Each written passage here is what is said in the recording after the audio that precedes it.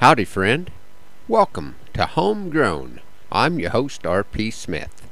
Here on the ranch, we have the calves weaned and the cows on the corn stalks, kind of settling into our winter routine. I did have to buy my own Christmas present a little early this year. The boys have been a little rough on my ice-breaking axe over the summer. I guess those things really aren't designed for splitting up firewood. And the handle on the pitchfork had gotten broken out when the 4-H calves tipped the hay bale over. So I'm starting the ice season with a brand new set of tools. If I take good care of these, they should be something that I can pass on to the next generation in 30 years or so, if I can keep them hid from the next generation that long, and they don't push the value of the estate over the death tax threshold. That's a little dark for a Sunday morning. Let's brighten up the day a little bit with my friend Yvonne Hollenbeck from Clearfield, South Dakota, and her poem, The Best Gift I've Had in Years. Another stressful thing on living on the ranch deals with finances. And with Christmas coming up, it makes me think, my husband and I quit getting each other gifts a long time ago. But last year, he bought me a present. And it was so special that I wrote a poem about it. It's called The Best Gift I've Had in Years. When you're married to a rancher and you make your living off of cattle, you have to make the dollars stretch, because saving's half the battle. And one thing we cut years ago with gifts for one another, with kids to raise and bills to pay, there was no extra for each other. But last year I was a bit surprised. Hubby said, "My dear, the cattle market's up a bit. How about a gift this year?" He said to drop a hint or two of what I'd like to have, because he was headed into winter to buy some grain for calves. Well, there's a jewelry store on Main Street with rings of every kind, and I'd seen one in the window that was imprinted on my mind.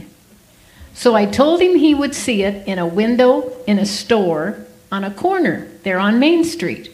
And I hinted even more. I said it's round and it's shiny, and I wanted one for ages, and this one is on special. It won't take a whole month's wages. I told him it was silver because he's a little colorblind, and I sure don't need a big one. If it's small, I will not mind.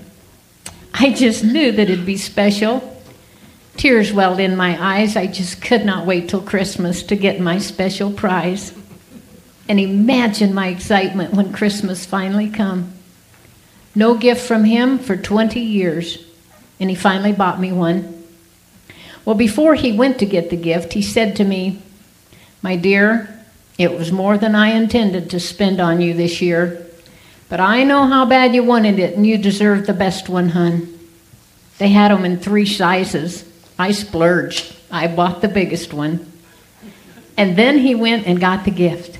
And imagine, if you can, how shocked I was when here he come with a real nice dog food pan.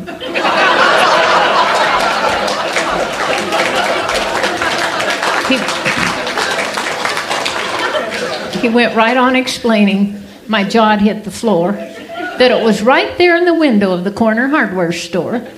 And it was silver, it was shiny, it was nice size, it was round, and he knew I always got upset with the dog eating off the ground. Then he said I looked a bit surprised, and he asked me why the tears.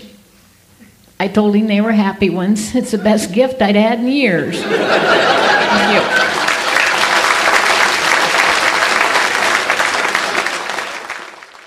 Thanks, Yvonne, and thanks to you listeners for riding along on Homegrown this morning.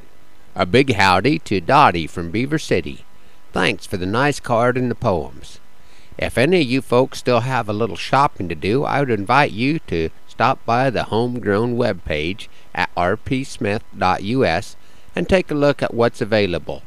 Or give me a call at 308-872-6250 and we can make a deal. Operators are usually not standing by, but if you keep trying, you'll get someone eventually. Have a great week. Hoping our happy trails cross soon. I'm R.P. Smith.